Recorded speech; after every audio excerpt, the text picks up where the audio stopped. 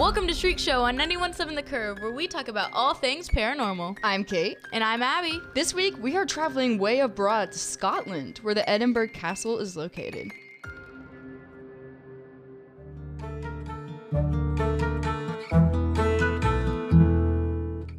It was built in 1103 and is the most attacked castle in Britain, having encountered 23 attacks throughout its history.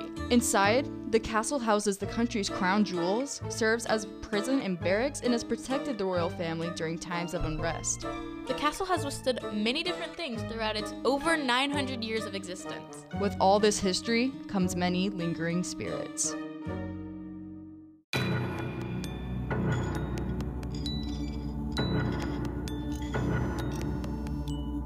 One of the most famous paranormal encounters happens in a network of tunnels under the castle. When they discovered these, they sent a man with bagpipes down to hear the location.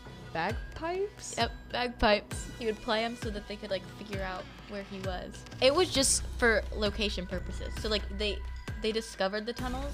Okay. And they were going through it, and he played the bagpipes so that they could hear where he was and put it to the relative location above the ground. How did they not know about these tunnels? I don't know. Did they not, was it someone else who made them? An enemy who was trying to sneak in? Somebody in the previous 700 years or however. Oh, yeah, 1103. That's the thing about traveling abroad. Things are gonna get way older. They stopped hearing them about halfway through the tunnels, and a rescue party was sent. Unfortunately, the man was never seen again. The tunnel was then resealed, and people can sometimes hear the faint sound of bagpipes when walking on the Royal Mile. That is so sad. My boy was just playing with his bagpipes. That makes me think of Hayden Armstrong. He was just playing his bagpipes under the ground, and he was just lost and never came back.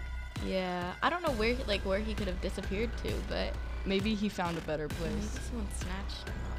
In the tunnels. You just want to play its bagpipes.